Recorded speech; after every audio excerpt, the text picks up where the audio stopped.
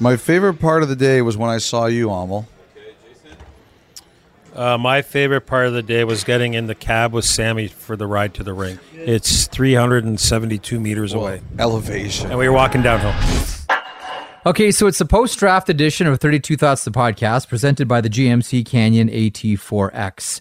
Merrick in Stouffville. Emil Delich and Elliot Friedman still in Nashville. They were there for day 2. But really quickly, let me rewind to day 1. And one of my highlights was after the draft, talked to someone at one of the teams at a table who said, I hope Elliot didn't get too close to the Arizona table or they might have asked him to make a pick. Nice purple suit, Elliot. It's too close. When I saw them come in, I was like, oh no. Too close. I almost changed. You know how it is when Did you? two people wear the same dress to the prom? Yeah. I wanted to run up and change. Anyway, I thought that was funny. We're going to do a lot on the draft. Elliot recorded a one-on-one with Jason Bukala. You'll hear that towards the end of today's podcast. We have news with free agency on the horizon. We'll talk about Tyler Bertuzzi. We'll talk about, Yamamoto and Kostin to Detroit. We'll talk about DeBrincat. We'll talk about Pesce. But really first, let's talk about the draft, and maybe most specifically day 1, Elliot, where we thought there was going to be a lot of trades, and quite the opposite happened. There were no trades. Big fat 0. First time in 16 years. Although we did get some on day 2. Yeah. I think it was weird. There were some big trades obviously leading up, the Dubois deal, the Taylor Hall deal with Nick Foligno. I thought that was going to mean, okay, we're going to get more. Ross Colton, Alex Newhook, here we go. There's a lot of players available. Players traded not for free, but for cap space, Jeff. Not for free. Thank you. But for cap space. And it absolutely ground to a halt. Like, the one thing I heard that was really interesting was that, so I heard that Boston, out of nowhere, asked for an interview on Wednesday, the day of the draft, with Oliver Moore. So Oliver Moore was taken 19th overall by the Chicago Blackhawks. I think I'd written in my notes leading up, I wrote a day of game blog on day 1, and I said, I think Boston has one more move on them to clear space. And it was because I'd heard about that they had asked for a quick last-second interview with a prospect that was going in the first round. I found out later it was Oliver Moore. And so I really thought, and I would bet if Boston did that, they thought they had something going too. Obviously, it didn't happen. I heard the Bruins did try really hard to get into the first round. I know what you're going to say. You're going to ask me what was going out to get the Bruins first rounder. I don't know that. I really don't. Obviously, I think they're very sensitive to some of their players. They already know there's been enough rumors, and now we know, as we reported on Thursday night, that Tyler Bertuzzi is headed to the market on Saturday. But I thought more was going to happen, and I apologize for the false advertising that I gave that the first round of the draft would be a lot more active. This time of year, smoke mirrors, and sometimes the truth. Yes, false advertising. Better Business Bureau, but that bureau is useless anyway. They can't do anything. First of all, let's just get one thing out of the way here, because we've talked so much about him already and everyone's had a chance to have their thoughts on him. But what did you make of the Connor Bedard phenomenon in Nashville with Chicago? And with the first overall selection in the 2023 NHL Draft, the Chicago Blackhawks are very proud to select, from the Regina Pats, the Western Hockey League, Connor Bedard. Look, everybody knew he was going to be the number 1 pick. That guy is so much more of an adult than I was when I was 18 years old. 100%. It is embarrassing for me when I think back and I think of myself at that age and I look at him at that age.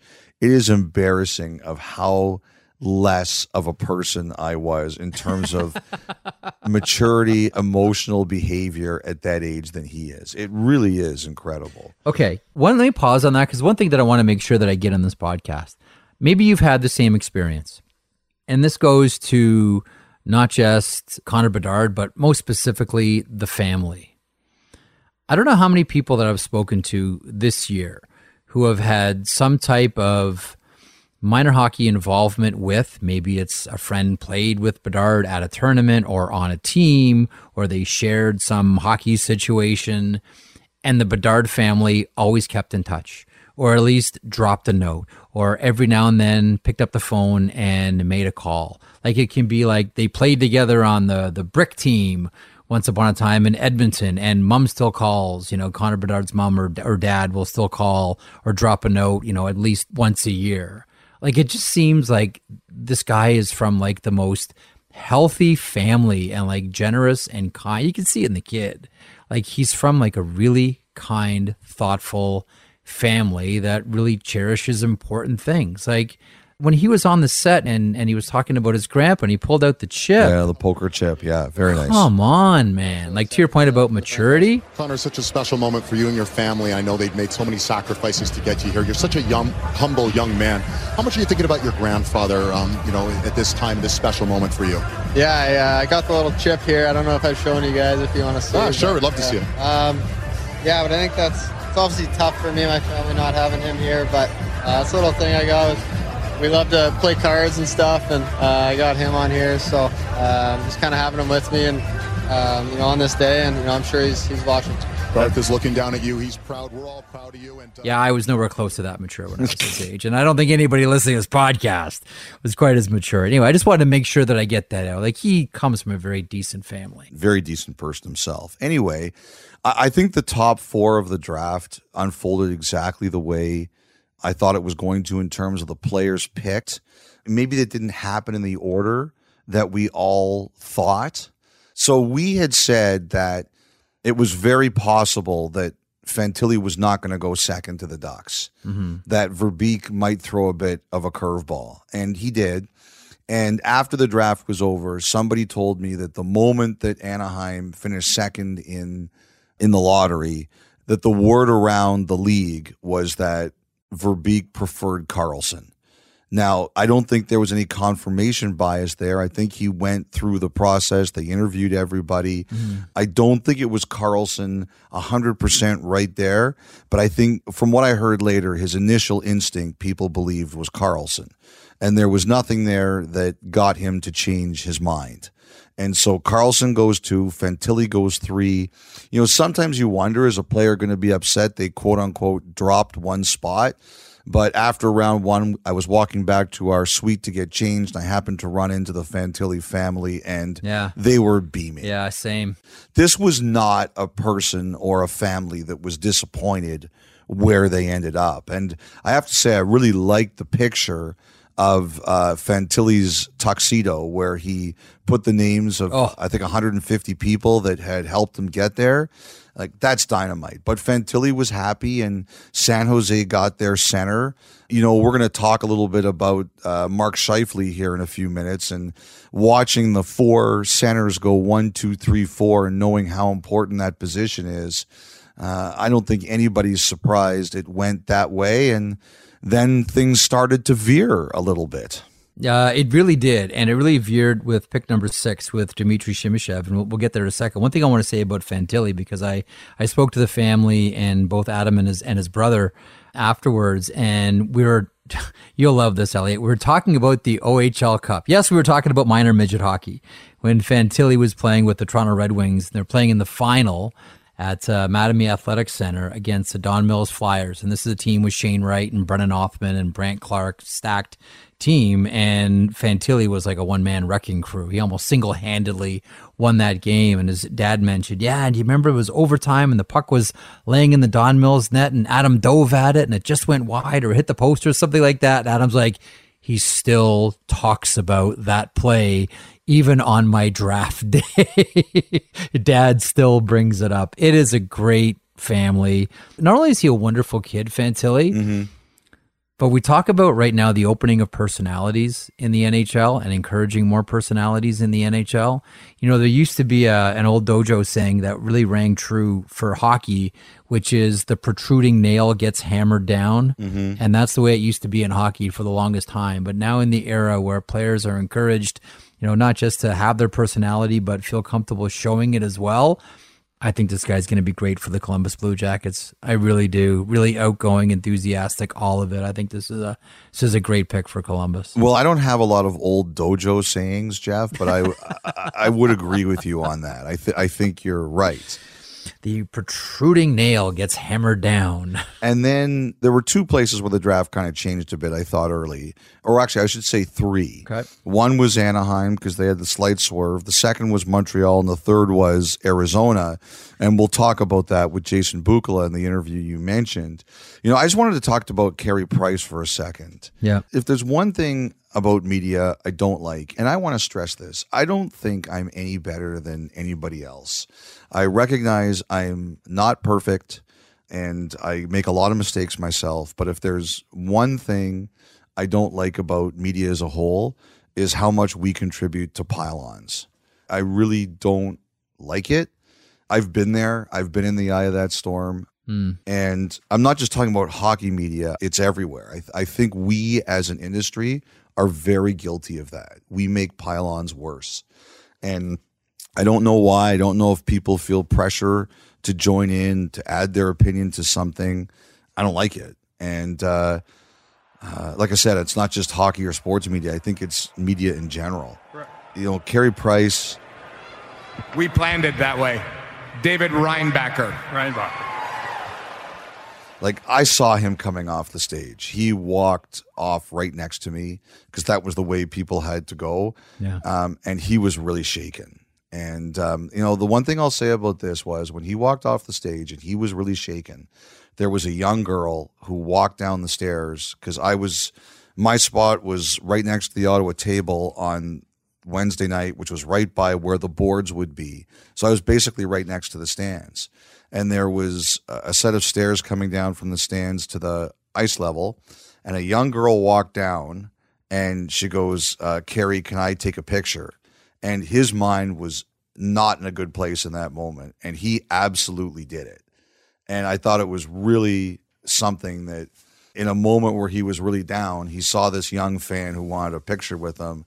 And there was never a question in his mind that he was going to take that picture. He did. And, he looked at me and he just said, like, I don't know what happened to me up there. I just froze. Mm-hmm. And I said, look, Carey, like, I blew a swim race once and it crushed me for years, but other people got over it and moved past it a lot faster than I did. So just remember that. Like, people will move on. This will be a thing for 15 minutes and then people will move on. But, I saw a lot of the tweets, and if there's one thing I could really change about the world, it's like, actually, there's be a lot of things I would change about the world. But, if there's one thing. I was going to say this, there'd be probably more than this one, Elliot. I just wish we weren't, as an industry, so quick to pile on people. In my job, sometimes I have to deliver criticism. I always don't like it, but I try to be measured because I've been on the receiving end of it. And I was actually treated pretty well by a lot of people when that happened. But the people who treated me the worst were like media members who didn't know me, like international media and things like that. And I've always been very mindful of that. And I don't know, I didn't like that in the moment. My ex, messed up an anthem at a sporting event once as well. And she heard it and it was gross. And I really hated it too and felt awful for her. I know exactly what you mean. Then I went on the stage and Carey Price came to me. He's like, I'm so sorry. I was like, you got nervous too. I was like, yeah, no problem. I guess you gotta look up. You gotta look up to such a great guy. It was stunning to shake his hand. Yeah, I'm very thankful for that. I feel the same way. I felt so awful for Price watching him, and my only thought was like, I feel so bad for this guy. I want him to get through it. I was just like, can someone just yell the name to him, just help him through this? Well, I think what happens is that it starts to happen, and then even if people help you, you sometimes freeze, and it just that happens sometimes. Yeah. So let's just move on. Let's get to the next thing. So Montreal makes the pick, which I thought was a very defensible pick. They needed a right shot defenseman. Everybody needs a right shot defenseman. You look at a lot of their blue line prospects, it starts with Lane Hudson. There's a lot of left shots there.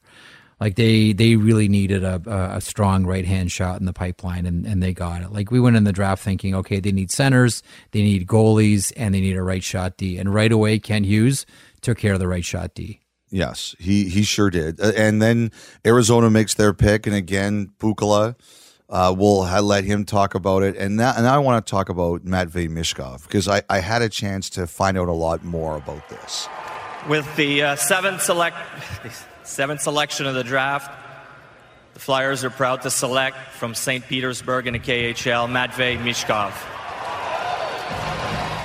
Shoot. So after Mishkov went to the Flyers, people started sending me a tweet from Sunday where the Flyers closed their practice facility. And it also got out that the Flyers met with Mishkov face-to-face in Philadelphia. So people started sending me, and this is even people in the business. Even after I tweeted this on Wednesday night, some people on Thursday at the draft said they heard the same thing, and I said, well, I'm angry that you don't follow me on my Twitter feed because you would know this is not true. I'm very hurt. But basically, it was closed on Sunday, so people are like, oh, that's when Mishkov met privately. And I asked Daniel Briere, actually on camera, and he kind of laughed. He said, that's a complete coincidence. It wasn't that way. It was a couple days before. So last Friday, Mishkov was already in North America.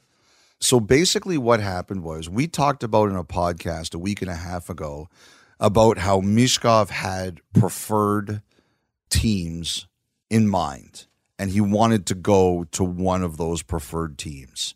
And that we can now say is true. It was absolutely 100% true.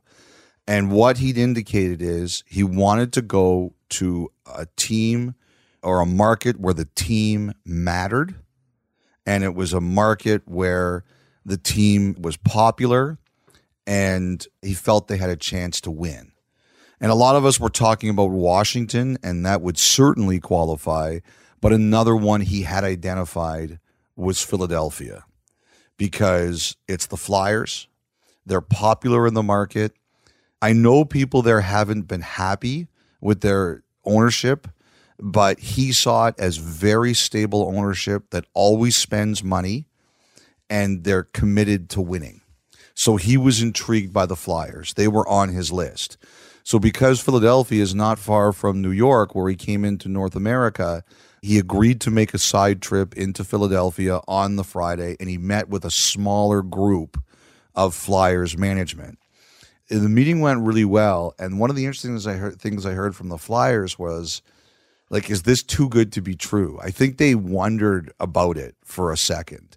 So they scheduled another meeting in Nashville where more Flyers staff could attend. And they asked the people who came to that second meeting for the first time, are we misreading this? Is this kid putting us on, or does he want to play for the Flyers? And apparently the people who were at the second meeting, but not the first one, said, you know what? This is for real. This kid wants to play here. So I think the Flyers were convinced. And I think the kid was very honest about them. He was happy to go there. He wanted to go there. They're the kind of team he wanted to play for. Like Bill Armstrong of Arizona made it very clear that Mishkov didn't seem too interested in playing there. The reverse was the case in Philadelphia. Now, I think the Flyers tried to trade up, but at the end of the day, they didn't need to. Now, Jeff, you will appreciate this. But when I told this story to a couple of people, you know what I got asked? What's that? They said, Mishkov loves the Flyers. Does he ever seen the highlights of the famous game, They're Going Home? Wow. Bob Cole. They are leaving the ice. They're going to go. The Soviets are leaving. They're going home. They're going home. Yeah, they're going home. Can you imagine? Denny, it's been a short afternoon. Oh, it's terrible. They're acting like a very frustrated hockey club, and I think they're displaying poor sportsmanship. Can you believe it, Dennis? I certainly can't believe it. I thought they'd have a little more pride and to play the game. In 72, in Moscow, we stayed, and we took it all. And in 74, and now, the Philadelphia Flyers roam around a little bit, and they're going home. Pelagi Kuklowitz, who is Ed Van Imp. Yes, and they leave the ice. Wow. And I actually asked someone who knows him, I said, has he seen this video? And they said they didn't know, and they promised to ask when they got a chance to do it. But I think the Flyers in the beginning were very surprised. Apparently, he walked in there and he was like, yes, I want to play. Like, nothing scared him. Not Philadelphia, not Tortorella, not the fact they're rebuilding. Like, he wanted to play in a place where it matters. Really quick, just so our listeners know the reference, Ed Van Impe was a defenseman with the Philadelphia Flyers, and in a game in 1976 in early January, this was the Soviets facing off against the defending Stanley Cup champions, and like the prestige of the NHL was on the line. The Flyers were going to do whatever it took to win that game, and Van Impe was in the penalty box. I can't remember what the infraction was, but when he was released, he just charged at Valeri Harlamov and leveled him. And that's when Red Army said, yeah, you know what? That's it. We're leaving. We're taking off. Now, they came back and played, I think, after they were reminded that they wouldn't be paid if they didn't play that game. But the Flyers ended up winning it. And that is one of the most historic moments of hockey in the 70s. Oh, Ed Van Impe taking that run at Valeri Harlamov was a... But I'm sorry, Jeff. I consider it a failure that I could not answer this question for you and the other people who asked me. I think Gord Stellick was one of the people, and I think Bob Stauffer was another, because I did radio hits with them on Thursday. That's interesting. Yeah. You know, the interesting thing about this, Elliot, is the Flyers got the player I thought Washington needed, and the Capitals got the player that I thought the Flyers needed, and Ryan Leonard. Like, I could not have been more wrong on this one, Elliot. It is kind of funny because you would think of Ryan Leonard and you would think Flyers, and the Capitals were ecstatic to get him. Flyers. Very happy to get him. But I think the Flyers were really blown away by this guy. And of course. I'll tell you this, the other thing too I think the Flyers are really excited about is in the moment. Like, I was talking with them after the draft, and Joe Civil, their PR guy extraordinaire, like, he knows the reaction online, right? But, you know, Briere doesn't know, and McCauley and those other guys, Brent Flauer, they don't know. And when I mentioned their fans were, like, ecstatic, and Civil said, yeah, they are, like, they were pumped. And the other thing, too, is I think Philly has been disappointed by how much of their business has gotten out. The fact that they kept this one under wraps, that was big for them. But the fact that their fans were ecstatic with the pick, that was very meaningful to them. Yeah, are there any other players or prospects on either day go that you want to talk about that aren't covered in the Jason Bukala interview a little bit later on? Like I when the Nashville Predators made the pick at 24 for Tanner Molendyk, that was right after the Rangers took Gabe Perreault. I think Nashville really was hoping that Gabe Perreault was going to be there for him. Like, I think that they love Molendyk. Why not? There's, you know, Duncan Keith comparisons out there, but I think they really wanted Gabe Perreault. Is there anything like that you want to talk about? Not really. You. I don't like doing winners and losers of the draft because I don't really know these players. I hate those because who knows? Yeah, I mean, and the vast majority of people that say a team won or lost a draft have no idea. Like the Sam Cosentinos and the Bukalas of the world, they have an idea because they see all these guys. I have no idea, and a lot of people out there don't either. So, you know, there were a couple moments I thought Tom Fitzgerald, the first captain of the Predators, trading that pick to David Poile so Poile could make one last pick as the GM of the Predators, and the standing ovation happened.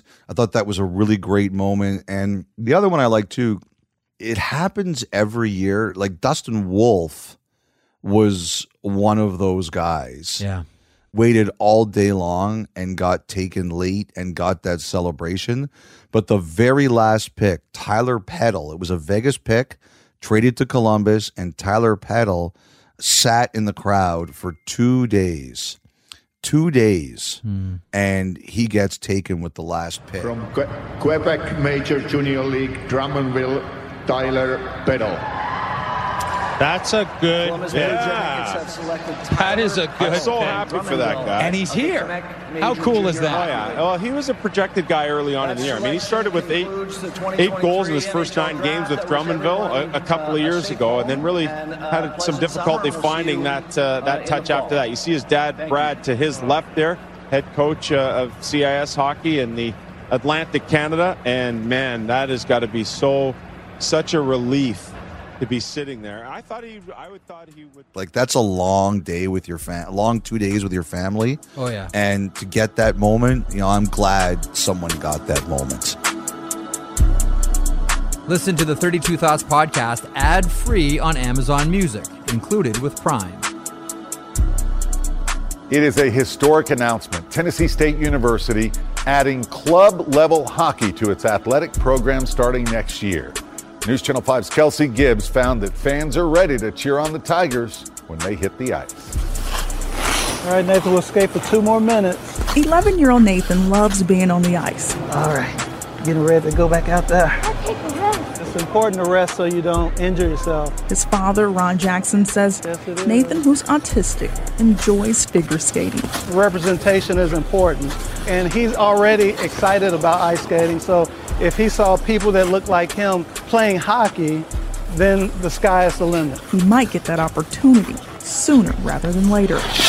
Tennessee State University is making history by becoming the first HBCU to offer men's ice hockey at the collegiate level. That's amazing. I'm very proud of my alma mater. I graduated from Tennessee State University, Big Blue, and they're just doing big things from the ALB, the Aristocrat of Bands, now hockey, so I couldn't be more proud, and I know they'll do great things.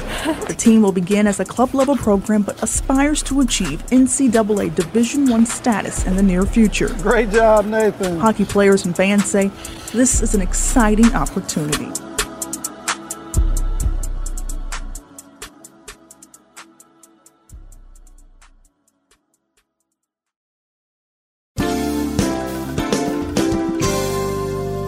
As we carry on here, and I do want to talk about the PWHPA PHF situation here in a couple of moments, we did have some activity by way of trade. Kyler Yamamoto and Klim Kostin go to the Detroit Red Wings for future considerations.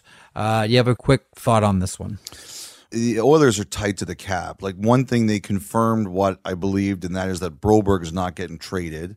They said that Bouchard is a bridge deal, and they have to sign McLeod too. I still think they're looking at the potential of Connor Brown. I think, all things being equal, unless somebody really comes out with a great offer, I think, like, I look at the favorites for Connor Brown as being Edmonton and Toronto, and somebody's going to have to beat that. But they needed cap room, and Kostin, it was interesting hearing Steve Yzerman talk about it, because he talked about a role for Kostin, and then when he talked about Yamamoto, he said, we'll see, we have to talk to the agent. Now, Friday is the last day to put people on waivers for buyouts or let people know you're buying them out. Yep. So we'll see. Like, the one thing that was really interesting you reported on Wednesday was Nashville has 9 RFAs and they're only qualifying 2. Yeah. I think there's, like, I mentioned Max Comtois earlier in the week. Mm-hmm. I've been told there's going to be a lot more free agents than we realize, that there's going to be a bunch of guys who don't get QO'd. So I think this is going to be one of the interesting storylines on Friday.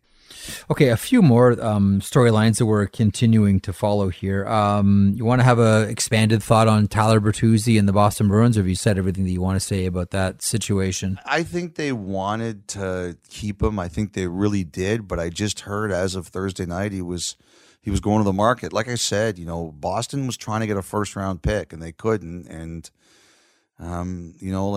we'll see. I mean, we'll see but again, Sweeney post-draft, he didn't sound optimistic on signing any of his guys. The two situations I want to talk about, I've mentioned Ryan Reeves now. I think if he hits the market, I think Toronto is very much in the picture here. Do you think one way or another that the Maple Leafs are going to get a slugger?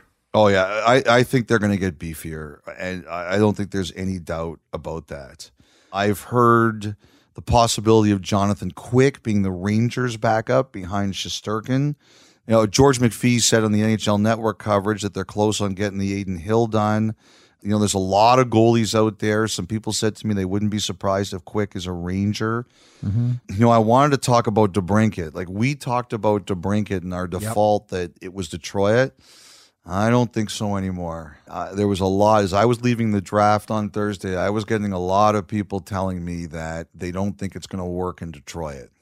Is that because of term? Someone just said, like, Like, you know what we talked about, that Yzerman just gets to a point where he says, I'm not going any further. Mm-hmm. That's the sense I got, that he's hit that point and Ottawa just doesn't think it's a good enough deal.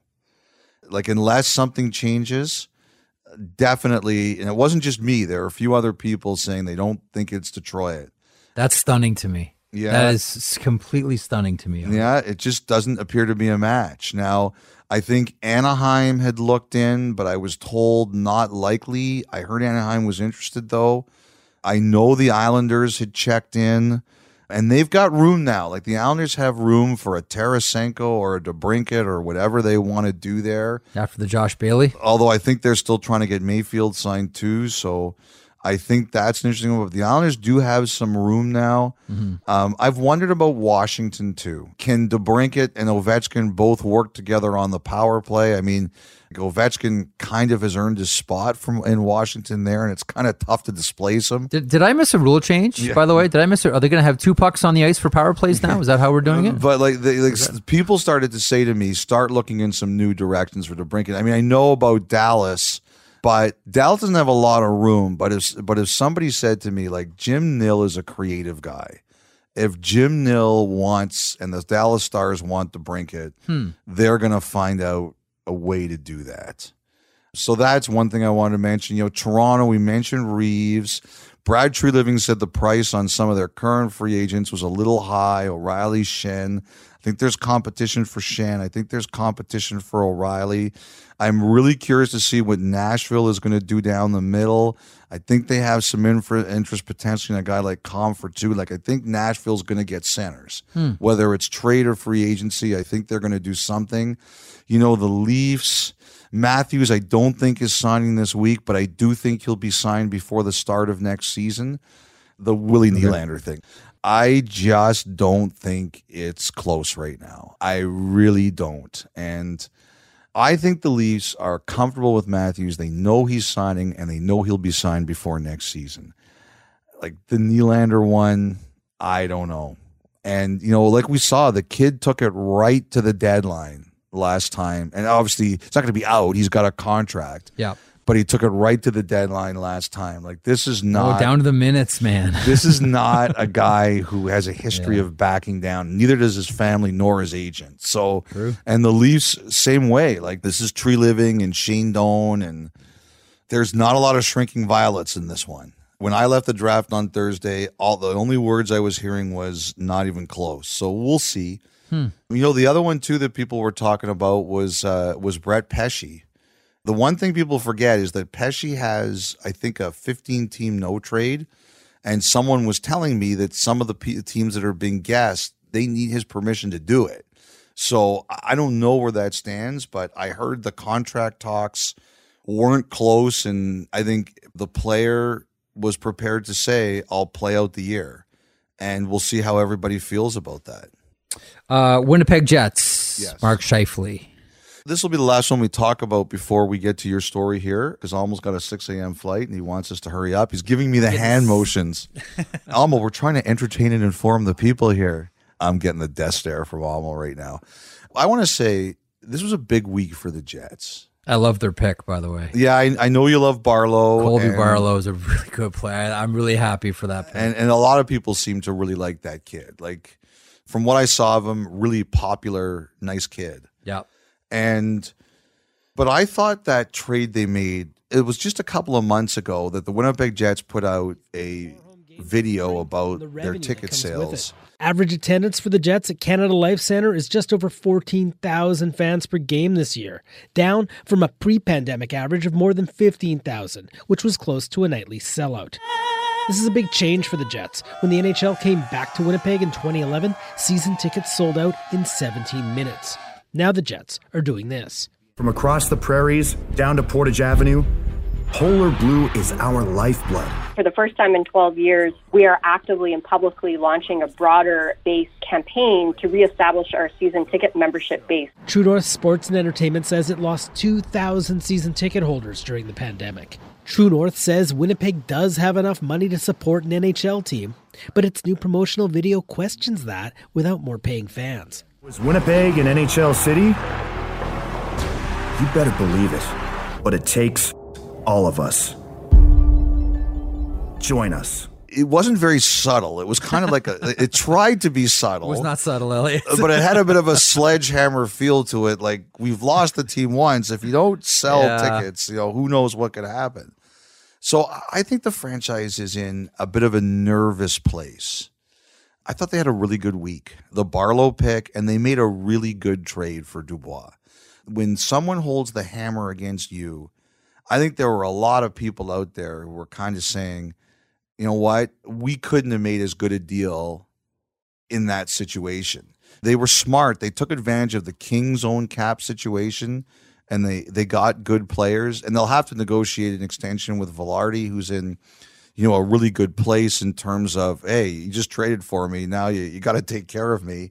And I think there's a bit to work over there with Iafallo, who was very happy in Los Angeles. But I think they did as well as they could. And I was asking some people I know in Winnipeg, what's the mood? And, they said surprisingly good. They thought they were going to get their clock. I'm not talking about the Jets, I'm talking about the fans. I think the fans thought they were going to get their clocks cleaned in that deal. And they didn't. They made a good deal. And the Barlow pick was really popular.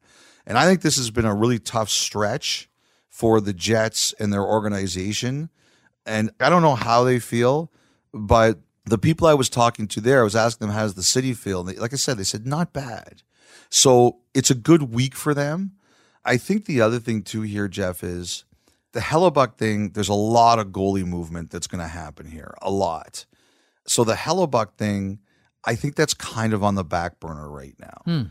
And the Scheifele thing, I have to say this, I got a lot of mixed responses this week. I got some, they're going to trade him. I got some, there's nothing going on. I got some, they're going to try and convince him to stay. Hellebuck said he wants to win. Like, I wonder if they go back to him now and they say, Connor, look, we made this trade. It doesn't make us worse. We think this is a good trade for us. How do you feel?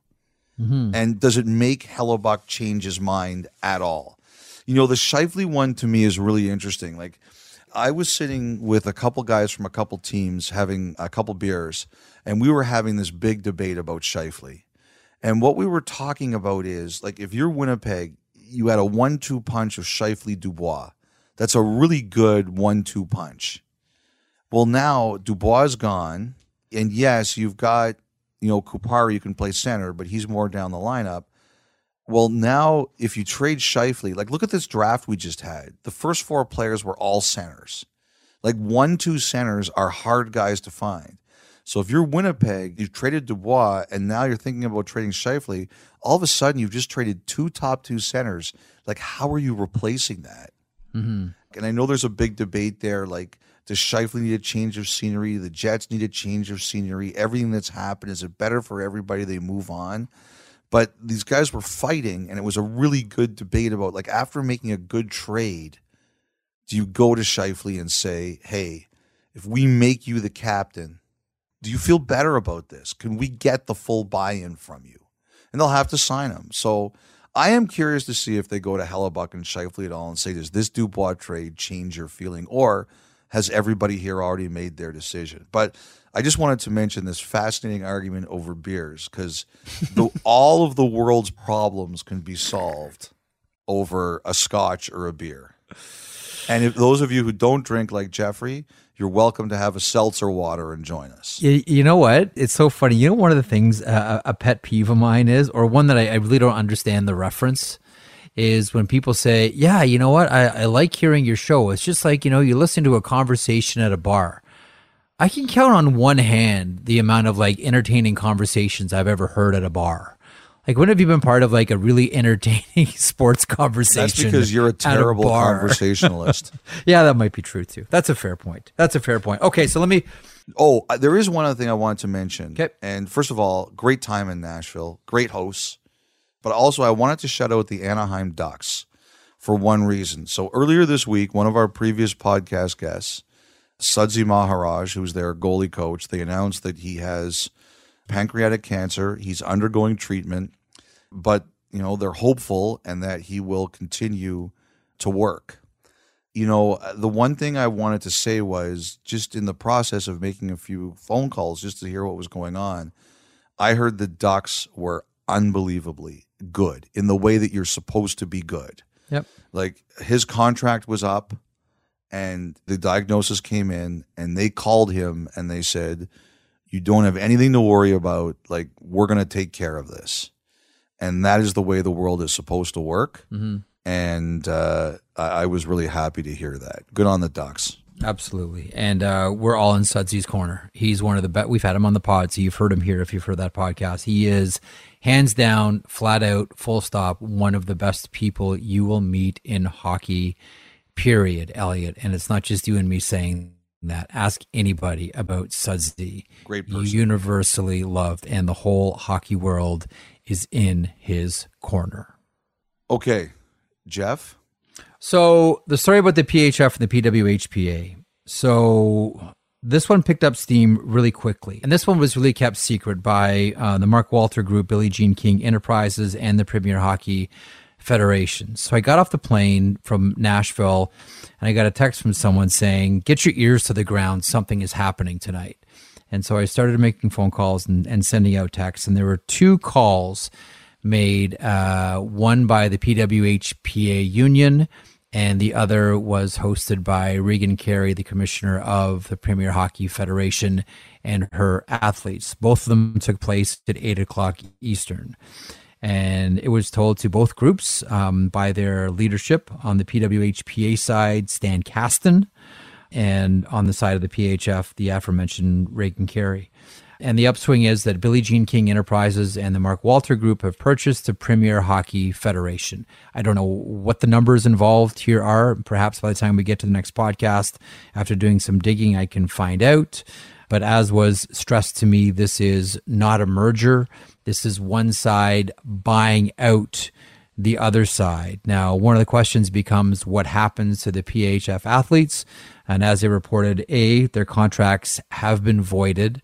The contracts all have an at-will clause attached to them, and they were dissolved. Now, I do understand that there is some HR involved here that can provide some assistance to extend benefits and help them, gain some sort of financial consideration. I don't know the specifics of it, but I do think, Elliot, that there are some things in places here that'll help some of the athletes. I guess it'll lighten the blow a little bit, but as you can imagine, there are a lot of athletes that are really confused and really upset about what has happened here, and there are going to be plenty that are, just to be blunt, that are out of jobs because of this. Now, what will happen is those players will go into the player draft pool when we get to the draft for this new league, the name believed to be, I've reported, the Professional Women's Hockey League, the PWHL.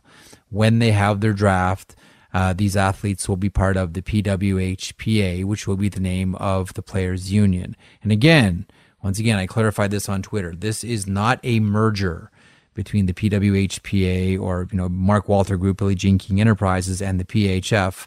This is one side buying the other, clearing way for one league. Now, when will we get more information on this? One of the dates that I was told today, don't be surprised if we hear something around July 6th. I don't know if that's going to be a situation where we get the full complement and the full breadth of what this new league is going to look like with, key dates and what the draft is going to look like, etc. for all of this, or the markets. And it's believed that there's going to be it'll be a 6-team league, as I've reported before on Hockey Night, 3 Canadian teams and 3 American teams. I don't know that all those locations have been finalized, but I think we're looking at November training camps and a January start for this league. But this was, I'll be blunt, Elliot, this was a monumental day for women's hockey. And as much as it is very upsetting for a lot of women on the PHF side, and I understand it, and one of the things that I put out as well, Agent Spencer Gillis, was one of the key people that was looking to put together a group of athletes that would go on strike before the next PHF season to try to get rid of the at-will clauses in the contract. Obviously, that's been scuttled with the dissolving of the PHF. But this thing is now headed towards the one league that we've wondered about for a long time, This is what everybody on the PWHPA side of things has wanted. This is why a lot of the elite level athletes didn't join the Premier Hockey Federation and continue to do, showcases and, put together their events. This was, as one person told me today, one of the women I talked to said, when they were told about this, they started crying right away because this has been so long that they've wanted this solution and this pathway cleared. And the other thing, because I know what you're thinking here, Elliot, what does this mean now that there's one league and how does this relate to the NHL? The National Hockey League has always said, we're not going to get involved. We're not going to choose between one league or another, get together or, figure something out here. At that point, we'd be interested in getting involved. Now that hurdle has been cleared, I'm guessing it'll be up to people like Stan Kasten, Mark Walter to work out any type of arrangement if there's going to be one between this new league and the National Hockey League. So that's what we know on this Thursday at 10:45 Eastern as we record this right now. By the time we get to another podcast, I'm sure I'll have more to share. All right, good work, man. This is definitely something you know better than I do, and you were all over it. We're getting there. It's getting there. This slowly but surely. I know it's frustrating for a lot of people along the way, and it's, as I mentioned, really disappointing for a lot of athletes that are going to be out of work, and I think disappointing for a lot of athletes that signed very large contracts with the PHF, and now those contracts have been voided. But when you look at the future of women's hockey, it's hard not to see this as a very positive day. We're going to hit a pause. When we come back, Elliot's conversation at the draft with Jason Bukala. Keep it here.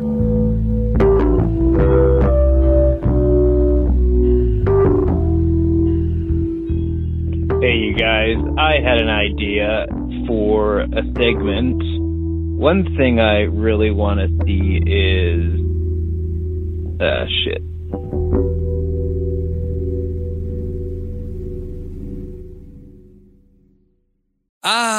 Elliot, yet another start to another week. Now, other than the 32 Thoughts podcast, there's not much else really to look forward to. Jeff, you are forgetting about Montana's Daily Deals. Their chicken wings are double dusted in-house, cooked to a golden crispy finish, and they're half price on Mondays. Half price? Half price every Monday and sauced however you like them. Well then, head on down to Montana's Barbecue and Bar for half price wings every Monday. The only other thing exciting about Mondays. Some conditions apply. Visit montanas.ca for details.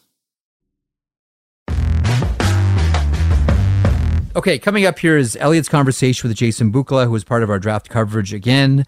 Had a great time with the entire crew. I thought Chuck Fletcher did a wonderful job. Sam Cosentino is always Sammy. More words per square second than anybody else in hockey. Carolyn Cameron handling the interviews.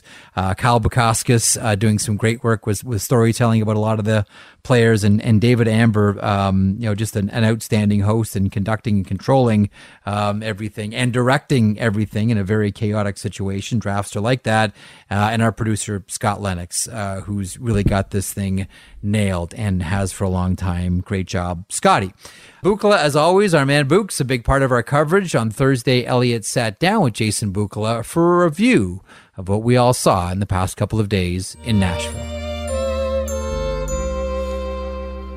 Jason, before we talk at all about anything that you reacted to from the draft, I have to ask you about an event that occurred this morning on day 2 of the draft. Yes. Our hotel is literally a 4-minute walk from Bridgestone Arena, and you and Sam Cosentino had a car sent to the hotel to drive you to the arena. Listen.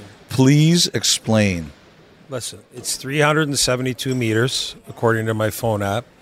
It's downhill on the way down, but it was 105 degrees this morning.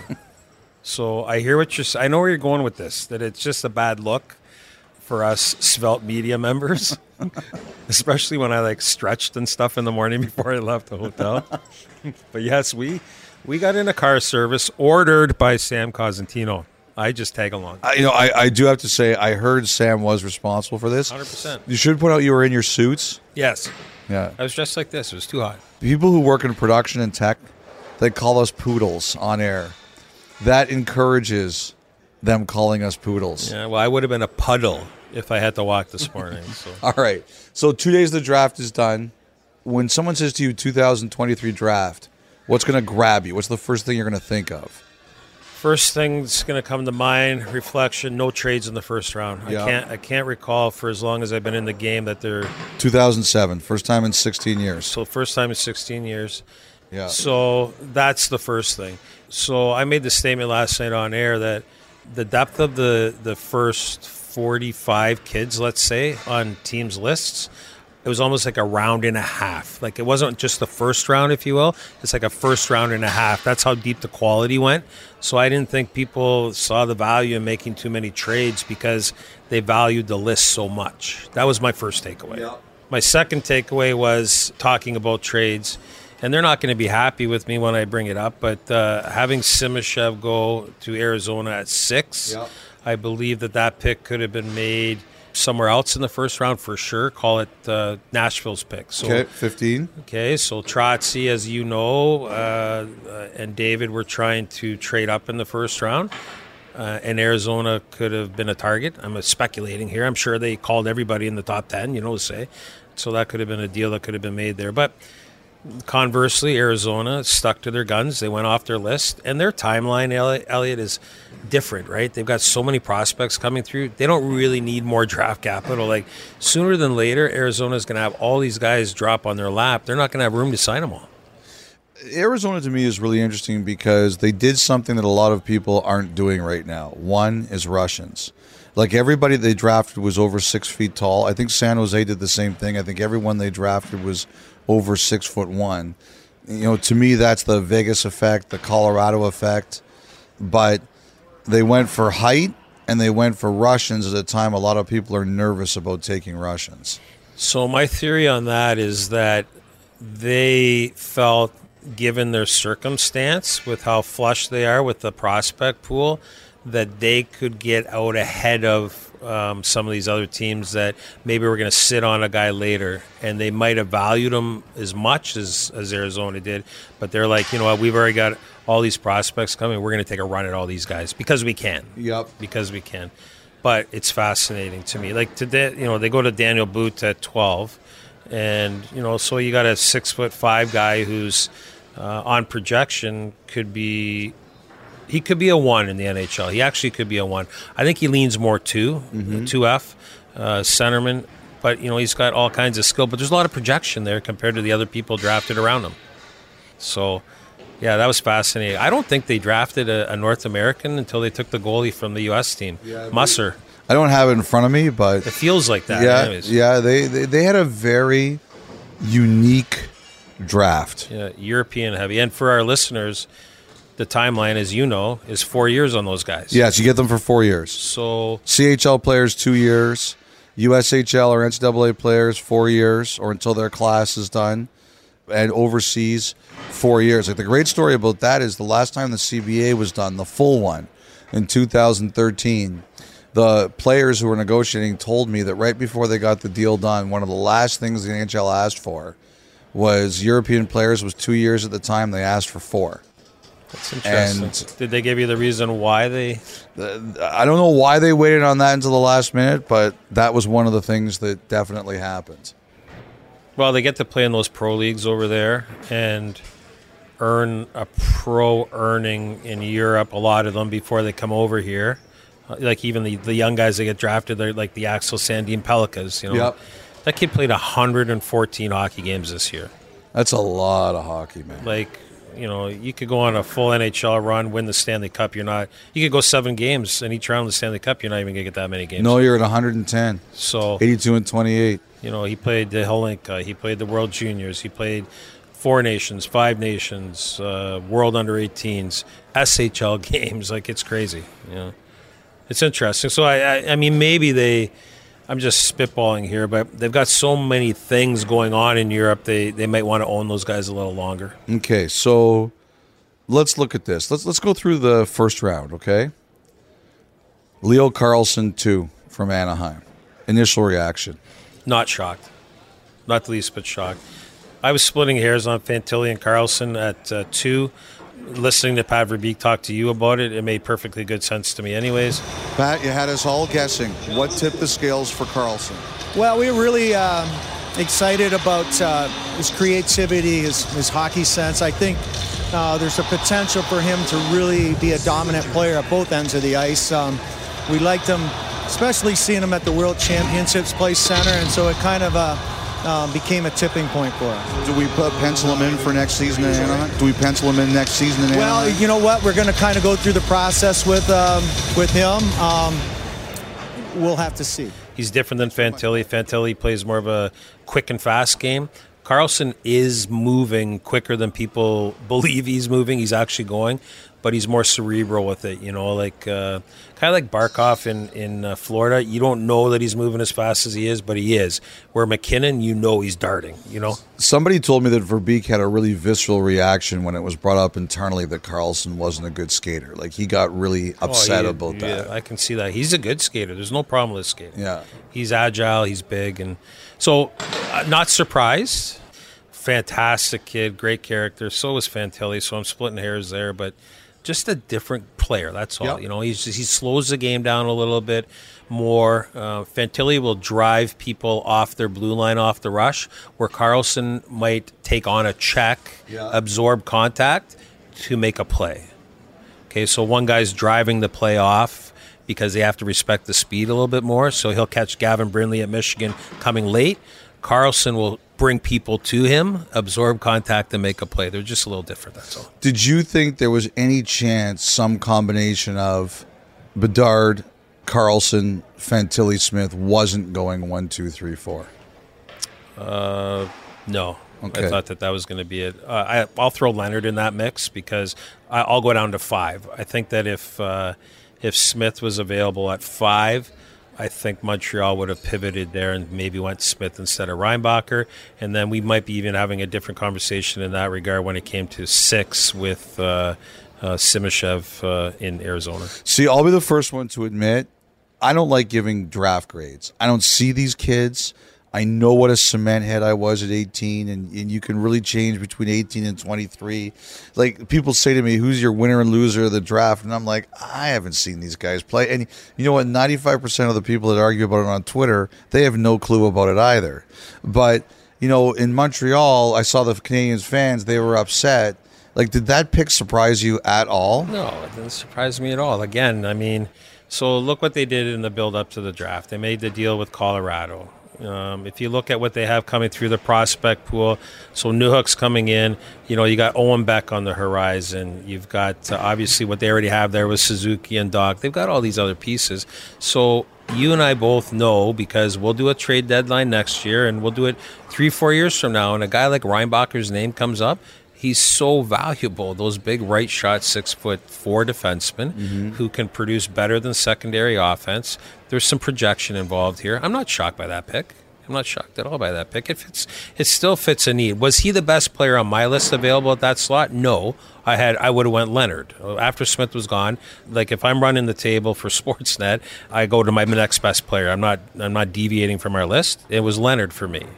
But Reinbacher was not far behind there. I love Leonard. I think that's a great pick for Washington. I think they're going to be really happy for a long time. I don't want to. We've talked about him a lot, so I don't talk about him anymore. Now that you know what you know about Mishkov in Philadelphia, yeah. So he comes to Philly. They hide it. They meet him here. I don't think initially they believed he really wanted to play for them, but he convinced them. That kind of subterfuge, when you hear it, like, what do you think? Well, the whole season was stealth on him, wasn't it? I think there's a lot of things that there's probably a documentary in the making somewhere down the line, because I believe now, knowing what I know after that meeting especially, like they shut down the facility, you know? Like that didn't actually happen? I actually did that on Twitter because I had 2 people who sent me that tweet on Friday night. Okay. And they said to me that they shut down the facility so Mishkov could get in there. And I asked Briere that on air, and he laughed, and he said, that's not true. It's actually a wild coincidence. That was on the Sunday, but it actually happened that they did sneak him in on the Friday where nobody could see him. But there was a conspiracy theory that they shut it down that day to get him in there. But it's a well-earned conspiracy theory, I'll tell you that. Yeah, because a lot of people heard it. Yeah, a lot of people heard it, and there's been so many moving parts with the prospect, that wouldn't surprise us, right?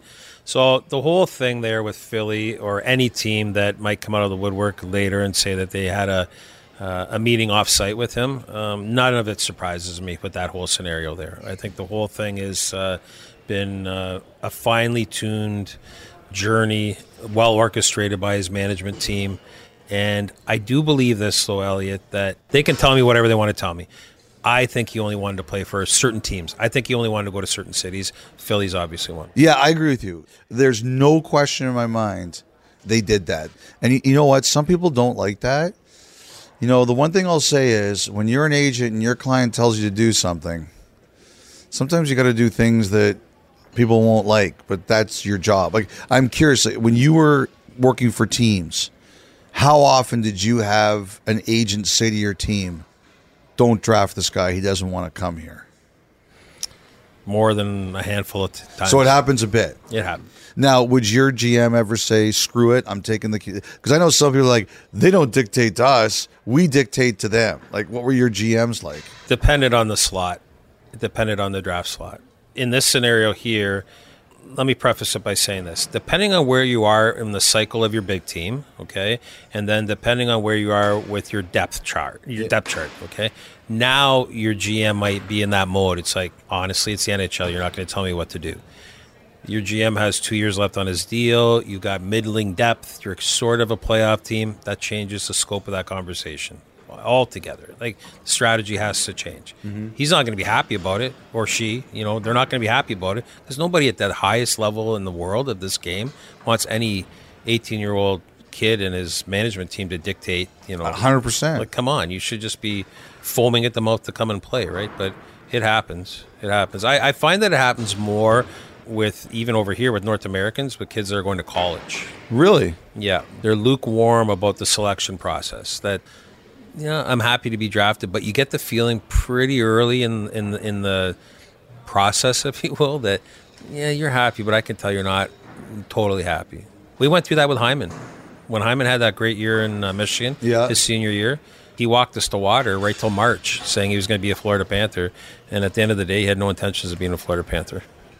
On this podcast, you're not allowed to say anything negative about Zach Hyman, just so you know. Well, I like Zach Hyman as a player. I'm just giving you an example. You set it up. I'm just following the lead. The other thing I wanted to ask you was, I really like something you said in the NHL Network on day 2, and you talked about Carolina. Like, teams have a type, and you said Carolina was drafting to type. Was there any team that you thought of over these 2 days who you said they did not draft a type? Honestly, I thought that Toronto kind of were in the muddy middle compared to what they've done in the past. Well, I think Tree Living wants some more size there, I think. Well, not only size, but like they want to be meaner. I think he thinks they're too docile. So I'm not surprised to hear you say that. So that was one. But full disclosure, I was kind of curious anyway, so you're monitoring it a little bit differently, right? I was a little bit surprised. So Trotsy's coming into Nashville, and if you start to look at who they selected a lot of guys 5'11", like 3 or 4 guys 5'11" or shorter, that are burners, or like Kalen Lynn type guys that are, they play like their hair's on fire. They're really hard to play against. And I thought that was a little bit interesting, because their division specifically seems to be, you have to have some beef in that division to come out of it seems. But clearly there's a little bit of a changing of the guard there with size and speed that obviously Barry wants to have that in the group. Okay, couple more for you. Number 1, player who went late that you said, actually, I know late in the first round you like the Blues pick who went 25th, the captain of the Swedish team. Oh, I love him, Stenberg. I remember you were talking about him, but maybe somebody who went late that you said, boy, what a great late pick. Can I check my notes for a sec here? Yeah, absolutely. So I want to talk about Stenberg though for a second. Yeah, go ahead. Like I had him as a top 10 guy for me, and I got the next guy after this. But Stenberg, I had him as a top 10 guy. He's been the captain of that Swedish team. Great weekend for the country of Sweden. Really good night. For a great couple of days, right? So, but this kid rips pucks from all over the place. Plays the game the right way, 3-zone heavy. He's kind of built like a fire hydrant. He's really hard to play against. He's like quick to small areas, and he's just hard to knock off pucks. I thought Nick Lardis was going to go a lot sooner. So I remember he went 67th, I think, to Chicago. Yeah. And I think it was Sam who said, wait a sec, like people are looking at this going, Nick Lardis was still available? So when you say his name, I think of that. So Chicago, obviously Bedard. But then they went Oliver Moore out of the program. He's a burner. Yeah. And then you go to Nick Lardis, who's an elite skater. Like honestly, he's the Elvis Stoico of this draft class. He's a beautiful skater. But he's a perimeter guy for the most part. Plays the wing, but if you put him with somebody who's a play driver in the middle, can extend plays, he's going to go to work. So Lardis, I had him as like between 28 and 34 in my mind. So that's a guy that stands out for me. All right, next year. We're all talking about next year. Yeah. Macklin Celebrini. So this year was the year of Bedard. Next year's the year of Celebrini. The Yzerman kid's really good too, out of the U.S. You know who's going to like that, even though he never listens to this podcast, is Dave Amber. Really? Yeah, Dave Amber never listens to the podcast because he tells me I hear too much of you normally, so I can't listen to the podcast. Right, yeah. But he saw Cole Yzerman play probably about 6-7 years ago, and he is not like he talks about Cole Yzerman more than he talks about his own wife and kids. He says, "Watch out for this Yzerman kid." He's really good. Yeah, he wants the puck all the time. He's an alpha dog. Like he wants it.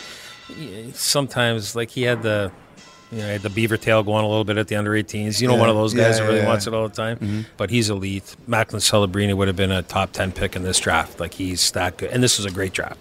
So, and where does Yzerman play? So he is at the 17s this year, but played for the 18s at the Worlds. So he's at the U.S. National Team Development Program. And Celebrini was at the Chicago Steel this year. Is he there next year? As far as I know, as I sit here right now, that's where he's going to be, yes. Okay. The other kid that's on the horizon, though, the Hudson draft pick in Montreal. He's got a brother, right? He's got a brother, and he's a heck of a player, too. And where's he playing? He's at the program, U.S. National Team, so he's going to be at the U18s. But I believe he's also going to be U when he's done there. Now, his brother will be in Montreal by then, but he's another one. All right. Thanks very much, my man. How do you feel? Well, I feel like I've been talking to you too much this week, so I'm glad to get out of here. You got a car taking you back to the hotel? Yeah, it's uphill all the way. Okay, that's Elliot alongside Jason Bukala. It's been an amazing week in Music City, and a big thank you to the Nashville Predators, to Kevin Wilson. I mean, this Nashville Predators organization, from a hospitality point of view and ease of working with point of view, I mean, Nashville's a gold standard. Great people there, and they have since they joined the National Hockey League. That's been a constant with the Nashville Predators. So it's been a great week in Music City. So we're going to leave you with another local artist. Mike Floss was born in Chicago, but his family moved to Nashville soon after he was born. Floss was surrounded by music from an early age thanks to his father, a respected jazz trumpeter. From his 2021 record Oasis, here's Mike Floss with Local Satisfaction. 32 Thoughts, the podcast. Enjoy. I know I'm just a brown, sipping, smile, spilling, public school child. Down from Tennessee, I'm meant to be the man. Look at me now, tap my body. Mama say that she don't like it, but oh well. Keep some St. Laurent cologne on top of ink. I like the smell. Ay, dressing like a track coach. On the drums, I'm Max Roach. Trying to milk the game for everything. These elegant toast. Zoning out to Mad Max. Kroger swipe a